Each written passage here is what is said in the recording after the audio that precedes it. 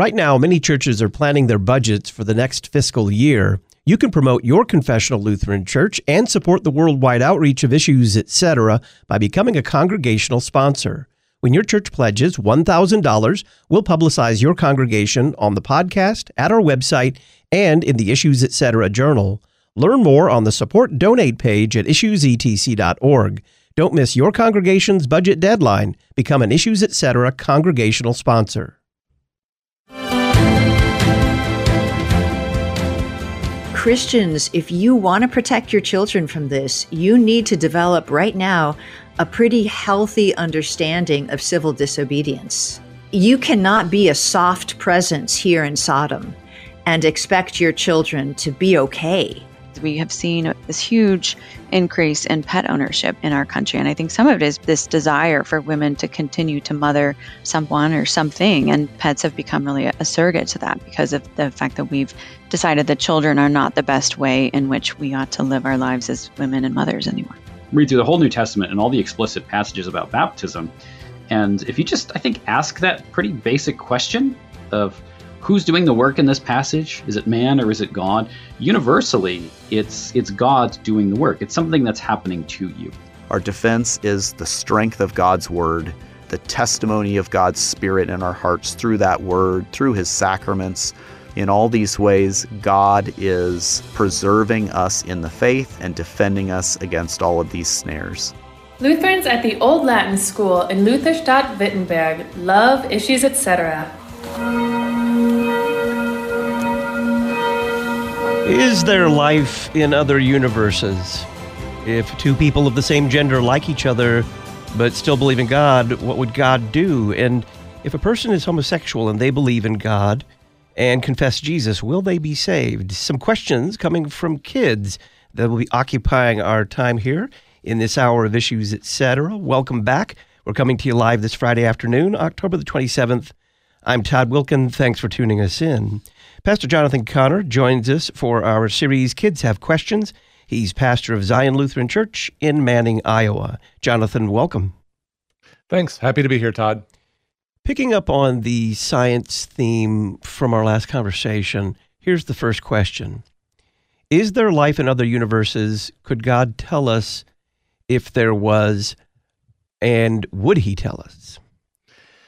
Man, that's a great question. I love when kids ask these questions. I really believe adults are asking these questions too. I just don't think these are questions only kids ask. How can you not look up in the night sky and at least wonder? So I love when kids ask these sorts of questions. So let me start with my answer to the child, and then I'll get into my answer. But this is going to take me a few minutes to work through because it's such an important question. And I know sometimes I have a tendency probably to go deeper than what some would prefer or what they're most interested in. But for me, these are such captivating questions. And I guess I'd rather put more food on the plate, more than you need, than to put so little on there you're left hungry. I'd rather just say, look at all there is to learn and explore and to ask and talk about, and not just to give a short answer and say, well, that's all we know. Because there's so much to ask about and to think about, and there are great answers that I just think it's worth exploring to equip our kids and our parents and adults and how to answer these sorts of questions, because these are very real questions. So first to the child. Aren't these fascinating questions to think about? Let's start by clarifying what you're asking. First, we only know of one universe. Now, within this universe, we are aware of billions of galaxies. So we need to clarify what you're asking. Sometimes people speak about multiple universes, but there is zero evidence for any other universe. Typically, this idea is proposed by those who want to suggest that there are billions of universes in existence. They do this because they recognize how exquisitely designed our universe is for life. So exquisite that it demands a designer who planned it with precision. But they don't like this idea. So, to escape the implications of design, they propose billions and billions of universes, all with different specifications.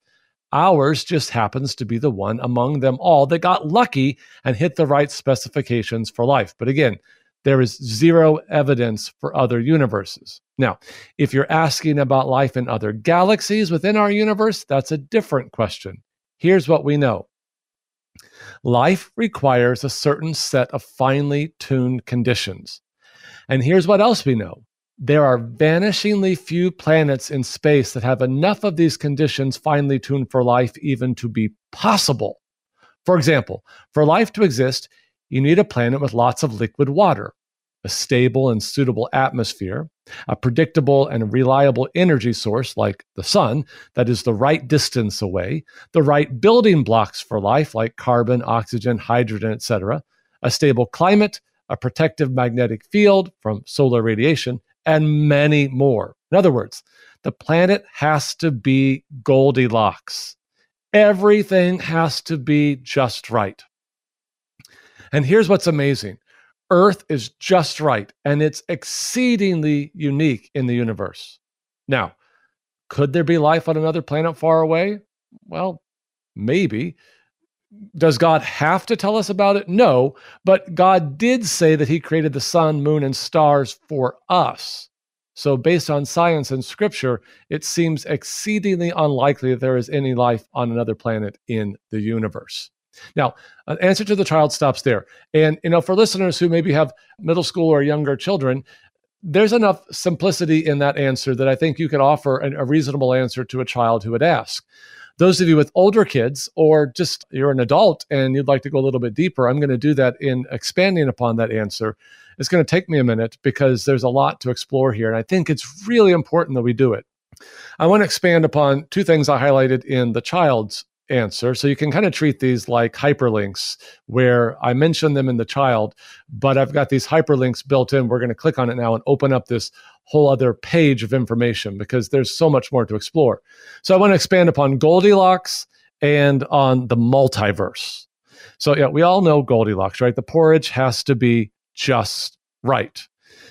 It's the same way for life on Earth. For life on Earth, everything has to be just right. And we're not just talking about, getting the porridge just right on Earth. No, it has to be right throughout the whole universe. So let me give you a couple examples just to expand upon some of this. So gravity has to be just right. I mean, too much of it and the universe collapses. Too small and the universe just blows apart. You've got these nuclear forces that you have to have that are just right so we can have gases like hydrogen and helium. And you've got an electromagnetic force that has to be just right so that complex molecules can form. And it goes on and on and on. Then you have to get things right, just right with planet Earth. There's this very narrow habitable zone for a planet. You can't just drop a planet anywhere in the universe and expect to have life. You have to be in just the right distance from a stable star. So you have to have a predictable heat source, like one that's not going to burn you up or leave you frozen. You have to have just the right axial tilt with just the right orbit around your star. You've got to be in just the right place in your galaxy to avoid deadly radiation.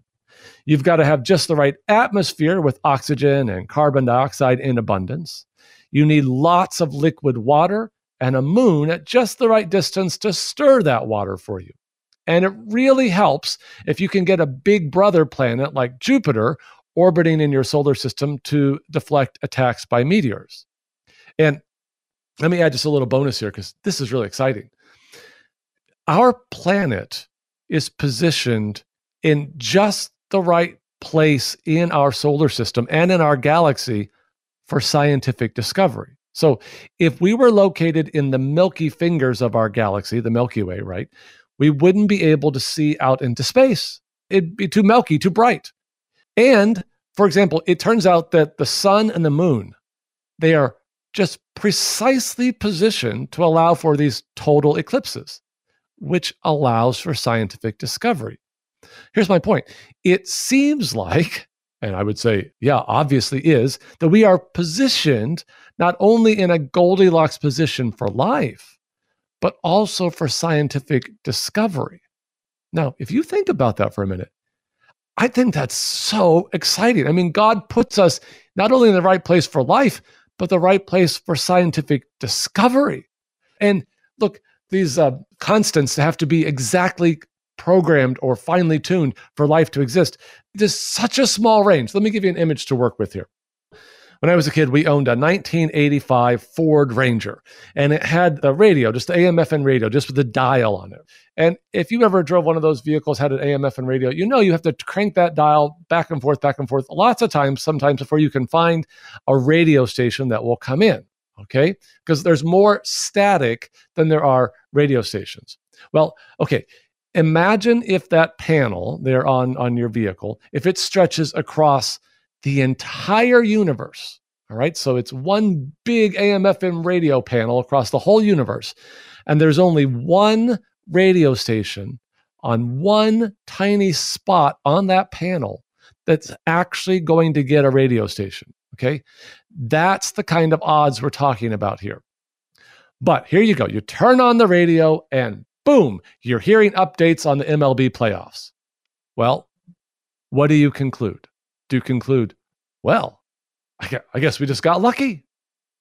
No, of course not. You conclude somebody knew where that one spot was and he set it in place for you.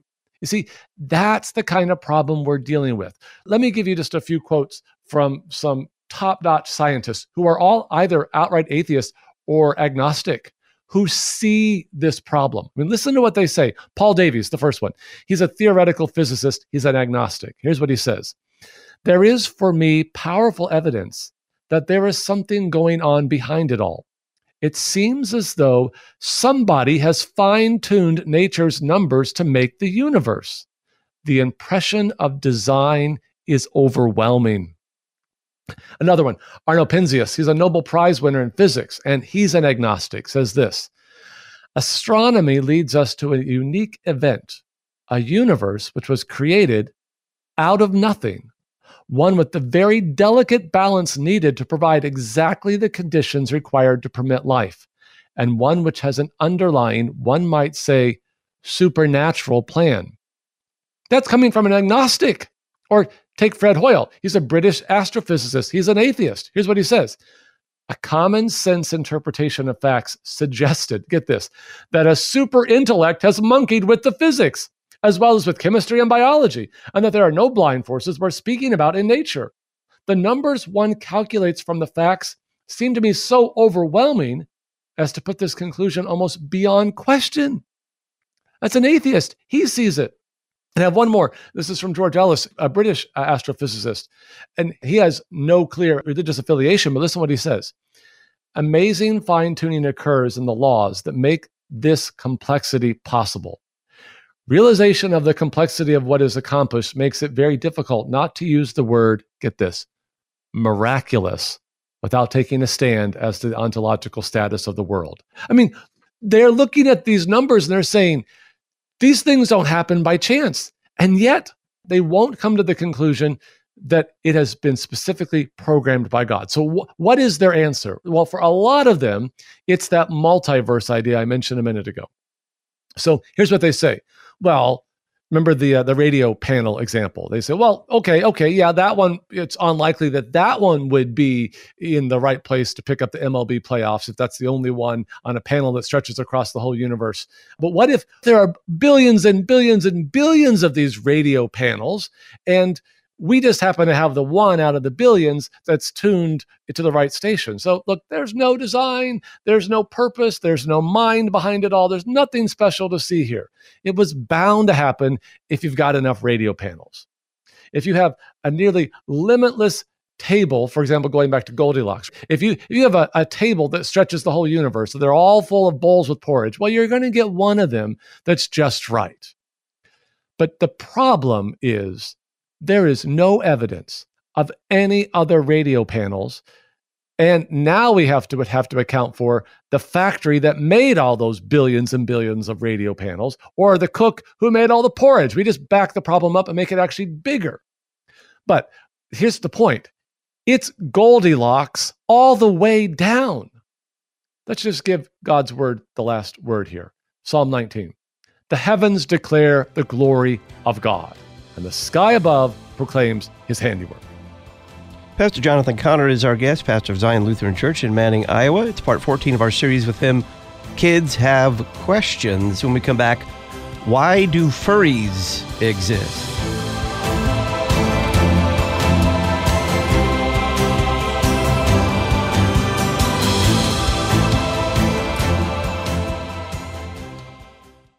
Lutheran Talk. The cause of our salvation doesn't lie within us, but instead it lies outside of us, namely in the mercy of our God who sends his Son to live and die and rise again for us. Lutheran Music.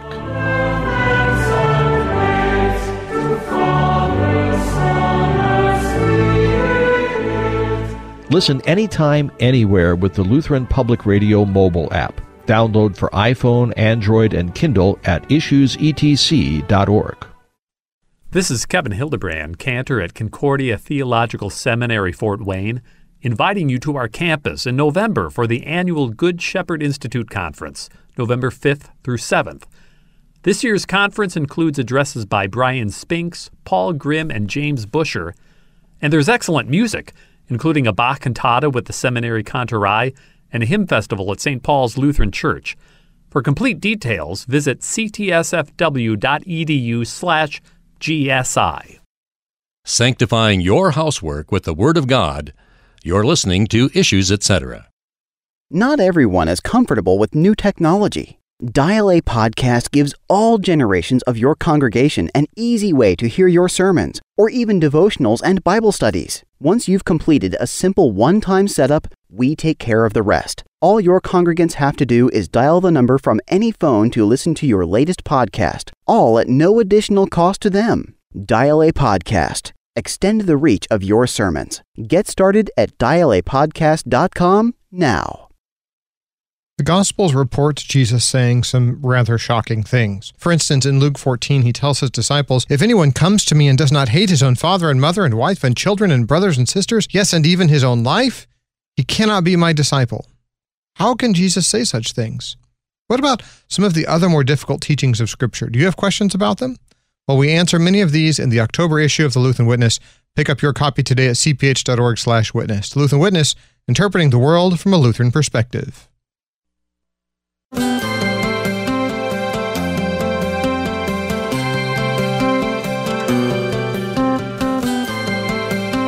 Welcome back. I'm Todd Wilken. This is Issues, Etc. It's our series, Kids Have Questions. Pastor Jonathan Connor is our guest. Here's an odd one, Jonathan. Why do furries exist? I hope people who are listening are thinking, this really came from a 7th or 8th grader? Yes. They were encountering this all the time. I wouldn't even know what that word referred to at all when I was a child. I had never heard of such a thing. Even in the last decade, I wouldn't have heard of it.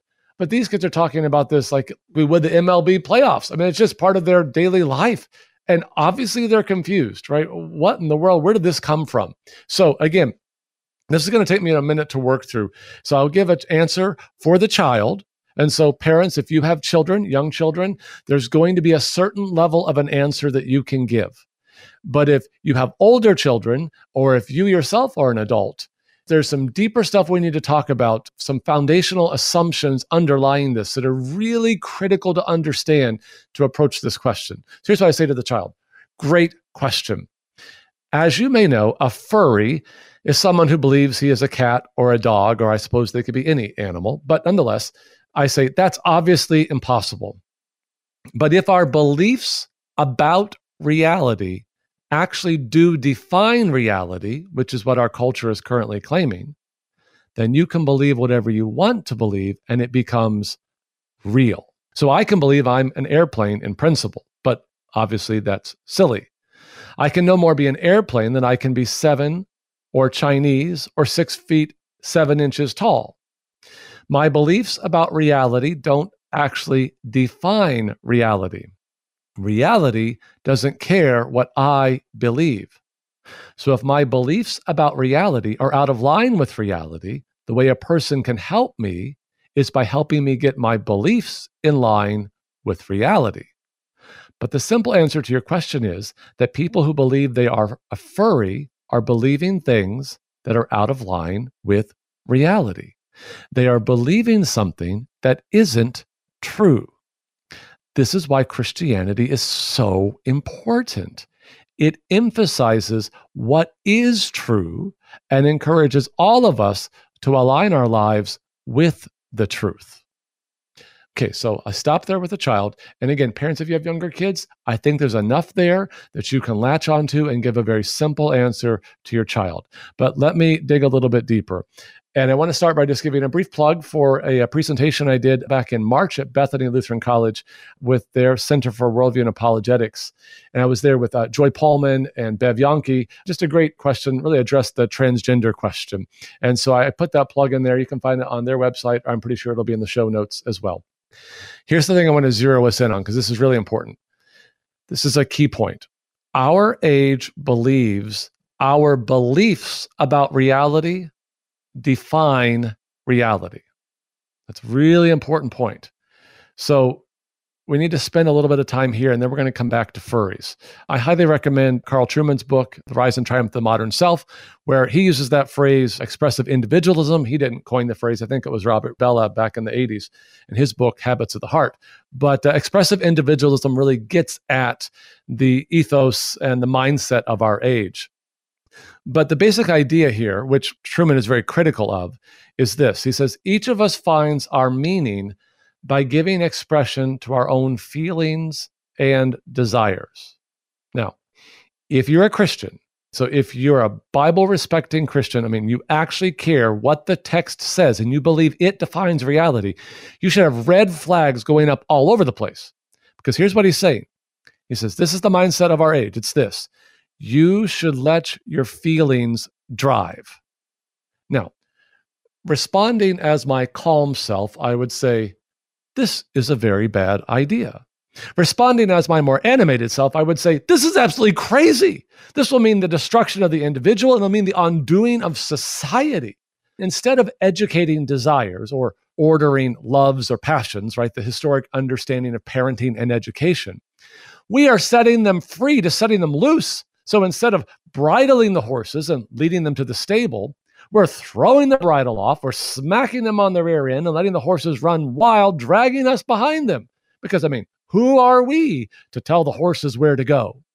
Now, at first brush, that may sound exhilarating, and I'm sure it is at first, but wisdom knows it will not end well. Actually reminds me of a movie that James Smith describes in his fabulous book, You Are What You Love. And I just highly recommend that book, You Are What You Love by James Smith. But he talks about this movie called Stalker. And I haven't seen the movie, and I don't think I want to, but he describes it. The basic idea is this. 3 men, they are led or they're drawn into a mysterious room. And in this room, you get exactly what you want. So there's this big buildup as they come to the threshold of this room. And they suddenly realize that their innermost desires are going to come true. In other words, they're going to get not what they think they want, not what they've told themselves they want, but what their flesh truly desires. And here's the question for all of us to ask. Would you go in? Right? Because here's the question. Are your desires pure? Does your flesh desire the good? And Smith reflects, he says this, the room reveals all. What you get is not what you think you wish for, but what you most deeply wish for. I find that thought just terrifying. And that's why I find the mindset of our age terrifying, because we are basically trying to build the room for our culture. In fact, it reminded me of something that Justice Kennedy wrote in the Obergefell decision. He basically said this, yeah, let's build that room. And here's what he wrote. The Constitution promises liberty to all within its reach, a liberty that includes certain specific rights that allow persons within a lawful realm, get this, to define and express their identity. Okay, that's an absolutely shocking statement. The sad part, though, is how many people can hear that and think it's reasonable? Now, I want to give all due respect to Justice Kennedy here, but that is crazy. It is completely disconnected from reality. Yeah, he dresses it up in academic jargon, but you know what? You can put all the makeup you want on a pig, but it's still a pig. Now back to Truman. He writes this: if the inner psychological life of the individual is sovereign, then identity becomes as potentially unlimited as the human imagination. In other words, if our desires are God, they're only limited by our imagination. So, okay, now we come back to furries. Here's the thing. Furries make sense in the room. They make sense in expressive individualism. They don't make sense in reality. They don't make sense in a biblical worldview, because reality and scripture tell us that we are not free to define ourselves. Now, I know our world hears that and they scream, "That's oppressive!" Well, I want to quote a guest you just had on recently, Rosaria Butterfield. She's a clear and straightforward writer and speaker. Everyone has listened to that interview knows this. If you read her books, she lived for 10 years as a lesbian. She fully bought into this idea that I get to define myself. She was totally on board. But I just want to share one sentence.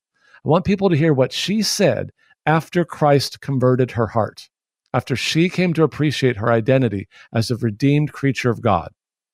Here's the way she put it. No longer did I have to invent myself. See, what she understands is that far from being oppressive or repressive, it was liberating. She did not have to invent herself. She was freed from all of that. God gave her her identity, right? Image-bearing creation, woman, redeemed child of God, inheritor of the kingdom. That is an outstanding identity. And then God moves from there into our vocations, right? Child, sibling, husband, wife, neighbor, father, mother, worker, employer, citizen, whatever, okay? God gives these and defines these. And within these, that's where we find freedom. I tell my kids this all the time, because freedom requires offense. Now, I know you think that seems counterintuitive. That seems limiting. In some respects, maybe it is. But we all get this when we go to the preschool and elementary playground. We all get this because they all have fences. Why? Is it because the parents and the teachers are oppressive? If we applied that furry philosophy to these kids, we would tear down those fences and let those kids run free. But we all know better, don't we? Because they'd all be dead because they've chased their freedom right into the street. Because, you see, freedom requires offense. Identity requires offense. And God, in his goodness and loving kindness, he gives it. So I guess the only real question we have left to answer is, do we trust him? Pastor Jonathan Connor is our guest, pastor of Zion Lutheran Church in Manning, Iowa. It's part 14 of our series, Kids Have Questions. The next question, if two people of the same gender like each other but still believe in God, what would God do?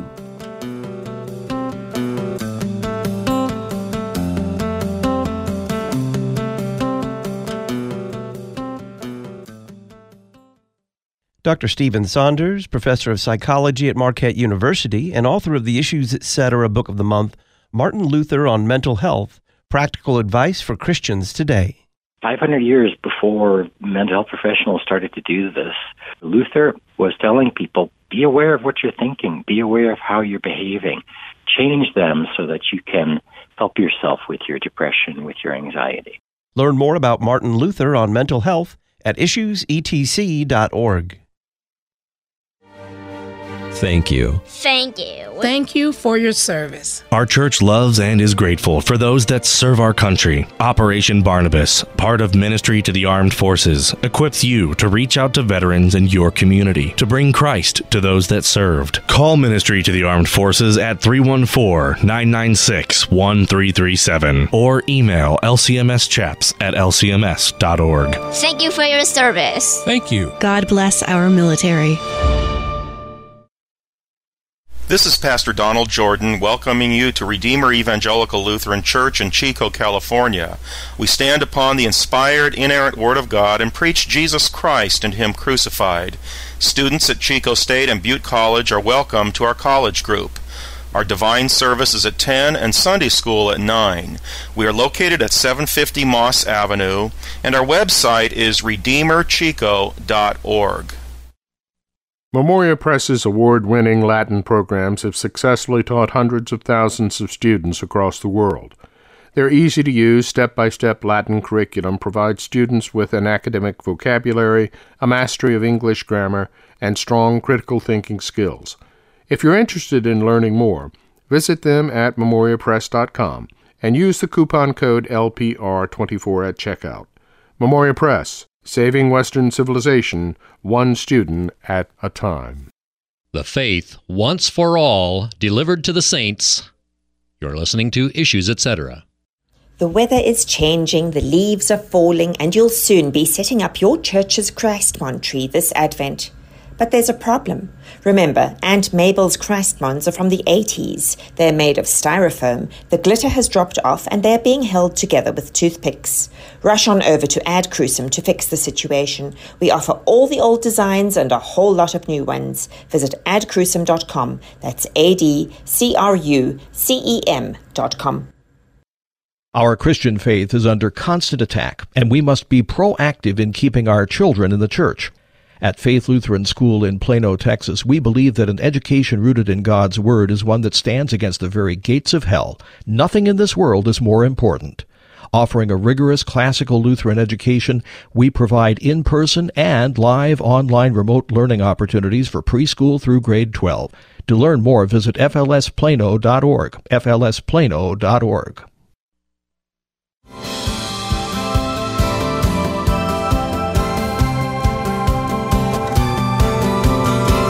Welcome back to Issues, Etc. I'm Todd Wilkin. It's our series Kids Have Questions. Pastor Jonathan Connor is our guest, pastor of Zion Lutheran Church in Manning, Iowa.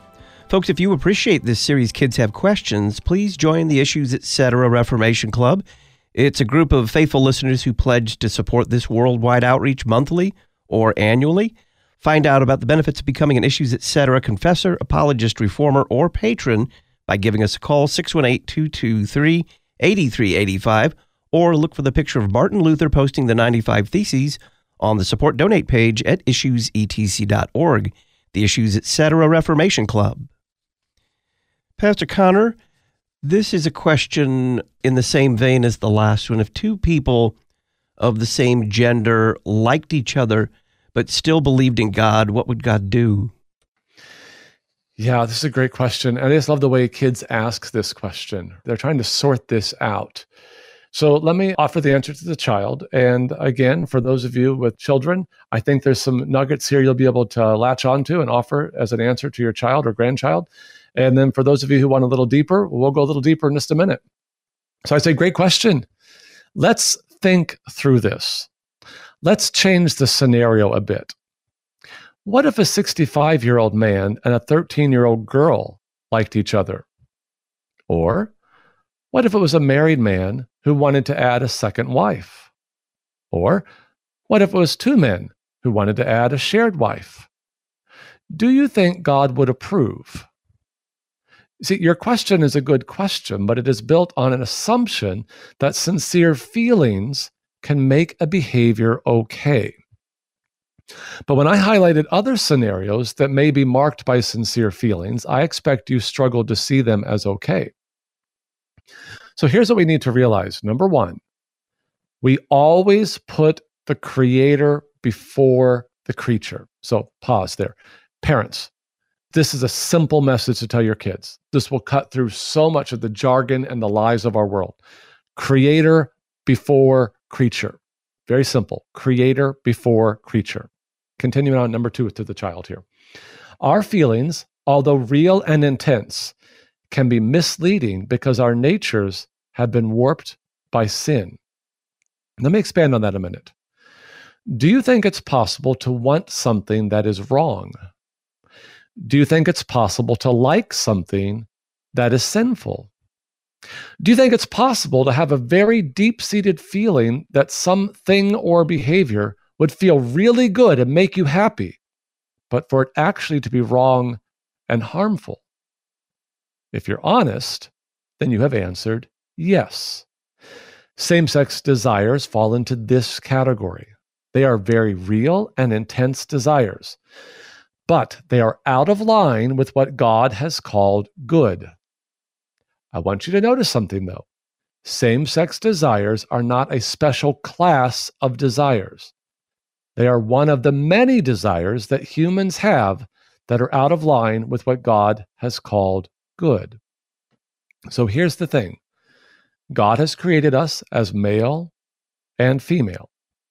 Think of it as a pattern with a purpose. Our bodies teach us something about God's intention. They were specifically created to pair with their created complement. Same-sex desires simply reveal desires that are bent by sin.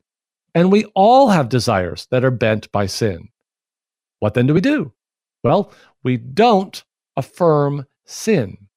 We don't celebrate bent desires. We take our bent desires to God and ask Him to forgive us and to help us live holy lives that honor Him. Might that mean saying no to certain desires? Yes. This is precisely what Jesus taught, that we have to die to ourselves to follow Him. But here's the question. What is it that we can't live without? Fulfilling our sinful desires or Jesus? Now, to be clear, we're not saying that a person with same-sex desires has to make themselves feel heterosex desires. We're saying that all Christians have the same call. Be holy as God is holy. We are called to live holy lives. Part of that includes refraining from behaviors that are contrary to what God has called good, behaviors that will lead us to act against what is good and ultimately bring great harm to us. Okay, so my answer ends there. I think that there's a lot to chew on there, but I think the concepts are simple enough to share with children, no matter their age of development. But I want to pick up on my last point, although everything I just said, really, we could expand upon all of it. But I want to focus on this, that our focus is not on feeling a certain way. Our focus is on being chaste. And that's really an important point. I recommend Christopher Yuan's books, Out of a Far Country and Holy Sexuality. He has a video curriculum out. I haven't had the chance to review it yet, but it sounds really promising. The Holy Sexuality Project. He really goes to great depths to try to ground people's identity in Christ. And I think he's on the right path there. So I look forward to reviewing that curriculum. But just very briefly, because I want to couch this expansion on this question in his story. I think that sometimes helps us to see this is not simply an academic thing. This is a real life thing that a real man has gone through and struggled with and has come out understanding God's truth as something beautiful. And despite it being contrary to his desires of the flesh. So just very briefly his story, although I highly recommend Out of a Far Country. It's a page turner. You could read it in a couple of days. It's just fascinating. So he lived for years fully believing that gay was his identity. So he writes this, "For the longest time, I really believed that God had created me this way, gay. I had told myself over and over, I am gay. I was born this way. This is who I am. I never chose to have these feelings." And that quote ends there. But then, see, he says he actually decided to read the Bible. I mean, like really read the Bible. And I'm going to cut out huge sections for the sake of time. But here's what he writes. "I realized that my identity shouldn't be defined by my sexuality. Paul said in Acts 17, for in him we live and move and have our being. Christ should be everything, my all in all. My sexual orientation didn't have to be defined by my feelings or sexual attractions. My identity was not gay or homosexual or even heterosexual for that matter. But my identity as a child of the living God must be in Jesus Christ alone." So Christopher writes about what he calls holy sexuality. I'm going to share what he says. This is so insightful. He says, "For the longest time, I could never see myself becoming straight. It was a burden because I felt I had to somehow become straight to please God. So when I realized that heterosexuality should not be my goal, it was so freeing. I knew I shouldn't focus on homosexuality or even heterosexuality, but on the one thing that God calls everyone to, holy sexuality. Holy sexuality is not focused on an orientation change, becoming straight, but on obedience. And I realized that obedience means no matter what my situation, no matter what my feelings, gay or straight, I must obey and be faithful to God." Now, end quote there. But does that mean that Christopher must now practice abstinence? Yes. But here's what he observes about this. He says, abstinence is not something unfair or unreasonable for God to ask of his people. End quote. So the fact of the matter is, this is for all of us. The call to follow Christ requires abstaining from many things. If we're going to follow Christ, we got to abstain from many of our fleshly desires, right? Just consider just a few exhortations from Scripture. I think we all need to hear this. 1 Thessalonians 4, for this is the will of God, your sanctification, that you abstain from sexual immorality, that each one of you know how to control his own body in holiness and honor, not in the passion of lust like the Gentiles who do not know God. And then in chapter 5, Paul says, abstain from every form of evil. And then Peter says in 1 Peter 2, beloved, I urge you as sojourners and exiles to abstain from the passions of the flesh, which wage war against your soul.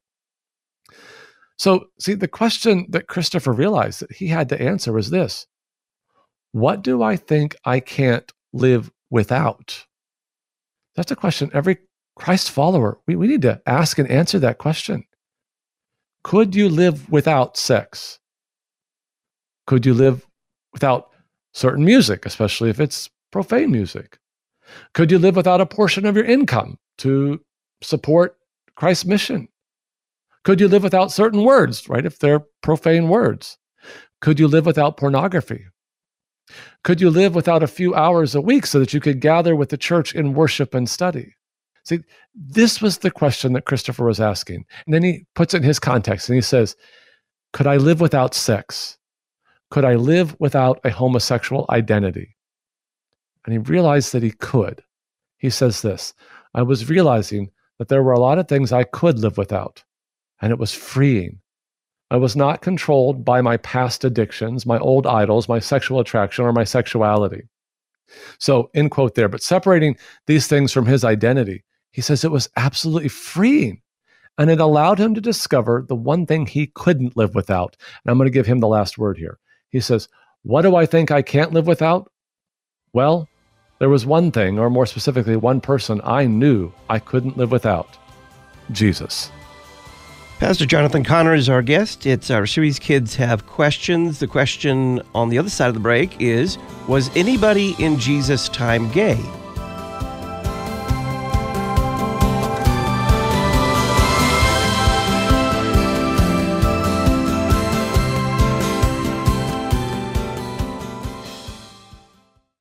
Right now, many churches are planning their budgets for the next fiscal year. You can promote your confessional Lutheran church and support the worldwide outreach of Issues, etc. by becoming a congregational sponsor. When your church pledges $1,000, we'll publicize your congregation on the podcast, at our website, and in the Issues, etc. journal. Learn more on the Support Donate page at issuesetc.org. Don't miss your congregation's budget deadline. Become an Issues, etc. congregational sponsor. Interest Time is a magazine that Lutheran Church Extension Fund publishes to inform and educate readers on what God's people are accomplishing through His blessings.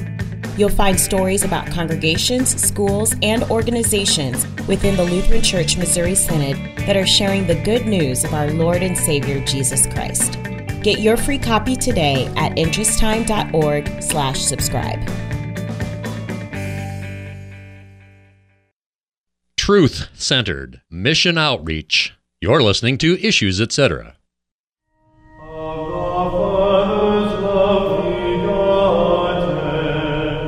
Christological. My friends, Jesus comes only for sinners.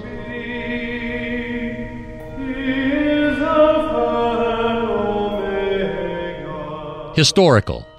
I believe in God the Father Almighty, maker of heaven and earth, and in Jesus Christ, His only Son, our Lord, who was conceived by... Sacramental.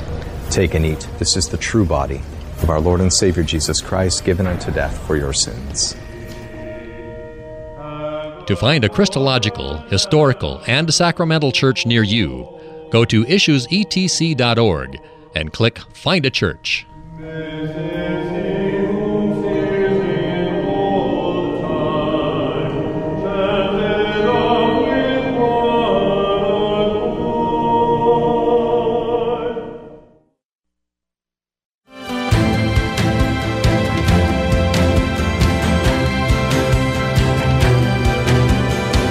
Welcome back. Pastor Jonathan Conner, pastor of Zion Lutheran Church in Manning, Iowa, is our guest for our series, Kids Have Questions. I'm Todd Wilkin. This is Issues, Etc. Jonathan, the next question was, anybody in Jesus' time gay?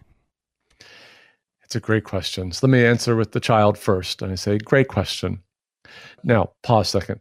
Listen to the way I'm answering, parents. And if you're not a parent, just listen. First, I need to make a correction to the way the question is asked. And when you hear me answer these questions, this is the thing I'm going to be doing a lot. And this is something we all have to learn to do.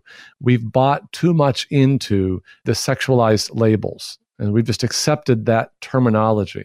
But I want to share with you, if we accept that terminology, we've already given it all away. We've just given everything away. We've accepted the premise of sexualized identity. And that's the thing I want us to get is we can't accept that premise. So, okay, answer to the child. First, we would prefer to speak about men or women who are attracted to the same sex. Gay adopts a sexualized label that identifies people by their sexual orientation. That is not the way the Bible speaks. The Bible identifies people as male or female. Then, as male or female, we may speak of and evaluate our various desires. Some are good, some are bad. Some are good that we satisfy in bad ways. But yes, there were people with same-sex attraction in Jesus' day. Paul writes about it in Romans 1 and 1 Corinthians 6. You can check it out there. And if you read ancient history, you will see that same-sex behavior was very widespread. I won't go into detail, but let's just say that it would make you blush. So yes, it was very common, and Scripture addresses it very clearly. We know what is good because God has told us in creation, male and female joined in a lifelong, exclusive, one-flesh union aimed toward procreation. Anything that proposes a different arrangement isn't good, period.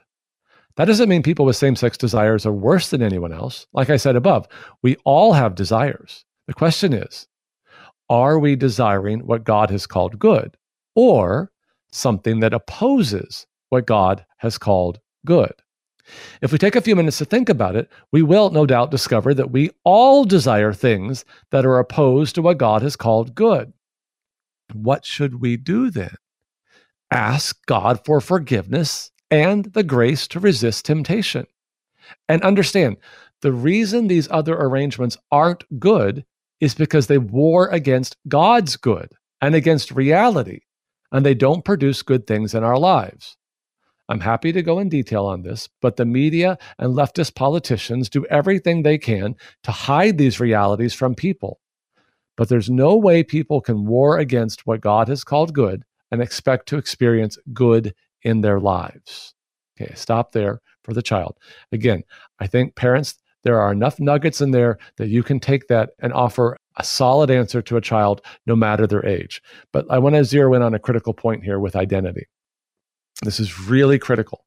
Creation first, then desires. Creation first, then desires. So male, female, then desires.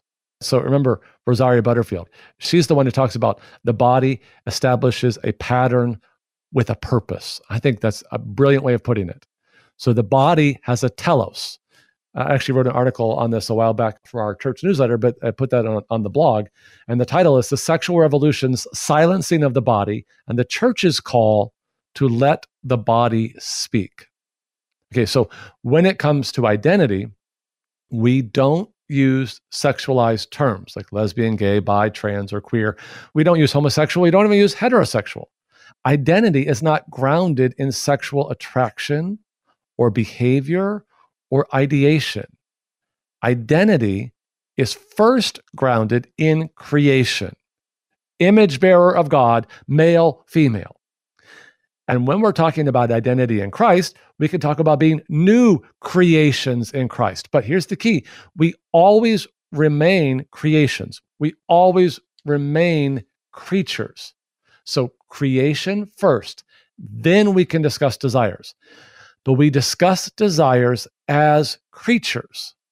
And as creatures, we have to ask, what has the Creator called good? It's not, what do I desire? It's not, how do I identify? It's, what has the Creator called good, and do I trust Him? And what do we do if we discover that we have desires that are at odds with what God calls good? Well, number one, you're going to find desires that are at odds with what God calls good, because that's what it means to be fallen. But what we do is we confess them and we ask for forgiveness. And here's the wonderful news. God has a church for that. I mean, He has a church to give out forgiveness. That is so exciting. I hope people can take that message and say, hey, friend, God has a church for that. And He's here to give forgiveness, not to affirm sin, but to forgive it. Now, regarding people in Jesus' day, they had all the perverse desires that we have today. I mean, you can see it in their frescoes and in their art, and I use that in air quotes. I need a better term for it because I wouldn't necessarily call it art. Nonetheless, you can also read about it in their literature. It's graphic. It's shameful stuff. They had it all then. We have it all today. The difference, though, for us is that we have moved it into identity today. Now, there's a lot to say on this, but I just want to put it this way. The human person is too important to reduce to a sexualized letter, L, G, B, T, Q, or even H. Those letters aren't big enough. They are not strong enough to anchor human identity. So we are not, despite what Freud said, we are not first sexual beings. Now, yes, sexuality is a part of the human experience, but we are first created beings. We are contingent beings. And that means we are religious beings, beings in a relationship with our Creator. And we would do well to hear what He says about identity and to give heed to what He's imprinted on our bodies.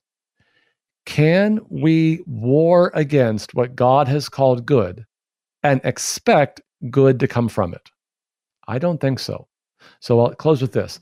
The Creator is telling us and showing us what is good. So the only question left, which I asked before, is this: do we trust Him? We have about 4 or 5 minutes here and time for one more question. If a person is homosexual and they believe in God and confess Jesus, will they be saved? Yeah, great question. Let's start with the child's answer. You're going to hear I did the same thing I did last time. I need to make sure we get the clarification and get the language right. So we're not going to accept the language. It's a false place to start. I say, great question. First, a clarification. It's important that we don't characterize people with sexualized terms. So we would not call a person homosexual. That's a specifically sexualized term. It grounds identity in sexual inclination and or behavior. Scripture doesn't do that. Scripture grounds our identity in creation. We are male or female. So we may speak of a male or a female with same-sex desires. We do not speak of homosexuals or heterosexuals or even bisexuals. We use the language of creation and then speak of desires. And here's what we will find. We all have desires that are out of line with what the Creator has called good. There are no exceptions. People with same-sex desires, people with bisex desires, people with heterosex desires, all have desires out of line with what God has called good. So a man living with a woman with whom he is not married is sinning just as much as the man having sexual relations with a man. And both are putting their eternal salvation in danger because both are openly rejecting the will of the Creator. Both are refusing to repent. Now, can a person with same-sex desires be saved? Yes, if he acknowledges his sin, confesses it, and receives forgiveness from Jesus. It's the same for the man living with his girlfriend. He can be saved if he confesses his sin and receives forgiveness from Jesus. People with same-sex desires are no different from people with other sexual desires. We do not rank people based on their sexual desires. We call all people to evaluate their desires against what God has called good. If they are out of line with what God has called good, we exhort them to repent, confess, and receive forgiveness. And then I have just a brief expansion about that. There's one point I want to make, and then we'll wrap up. So this is really important to highlight because we've covered most of the stuff in previous questions, but this. Look, a man and a woman living together without marriage are sinning. And a man engaged in sexual behavior are adding an additional layer onto their sin. So they are dishonoring marriage and they are dishonoring the created order. So a man and a woman can repent, they can move apart, and then they can get married and move back together. Two men or two women cannot be joined in marriage. Repentance must mean a complete sexual separation. So same-sex attraction and behavior reflect inherently disordered desires, whereas we could say heterosexual behavior outside of marriage is not inherently disordered, it's simply misplaced. Pastor Jonathan Connor is pastor of Zion Lutheran Church in Manning, Iowa. We'll post a link to Pastor Connor's presentation, Reality Edges and God's Good Words That Lovingly Define Them, on the Talk on Demand Archives page at issuesetc.org. Jonathan, thank you. Thanks, Todd. The Issues Etc. Book of the Month for October is Martin Luther on Mental Health, Practical Advice for Christians Today. This book rings with the constant comfort of the gospel that was at the center of Luther's worldview and his theology. Browse before you buy at issuesetc.org or call Concordia Publishing House, 1-800-325-3040. Martin Luther on Mental Health, the Issues Etc. Book of the Month. Next week, it's Issues Etc. Reformation Week. We'll talk with guests about their paths to Lutheranism, from evangelicalism, Catholicism, Methodism, liberal Lutheranism, and Eastern Orthodoxy.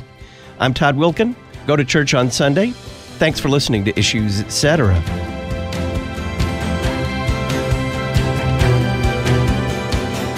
Listen weekday afternoons to Pastor Todd Wilkin and guests on Issues Etc. Issues Etc. is a listener-supported program. Your financial support is vital for the continuation and expansion of this worldwide outreach. Our mailing address, Issues Etc., P.O. Box 83, Collinsville, Illinois, 62234. Box 83, Collinsville, Illinois, 62234. You can also donate at our website, issuesetc.org. Issues Etc. is a production of LPR, Lutheran Public Radio.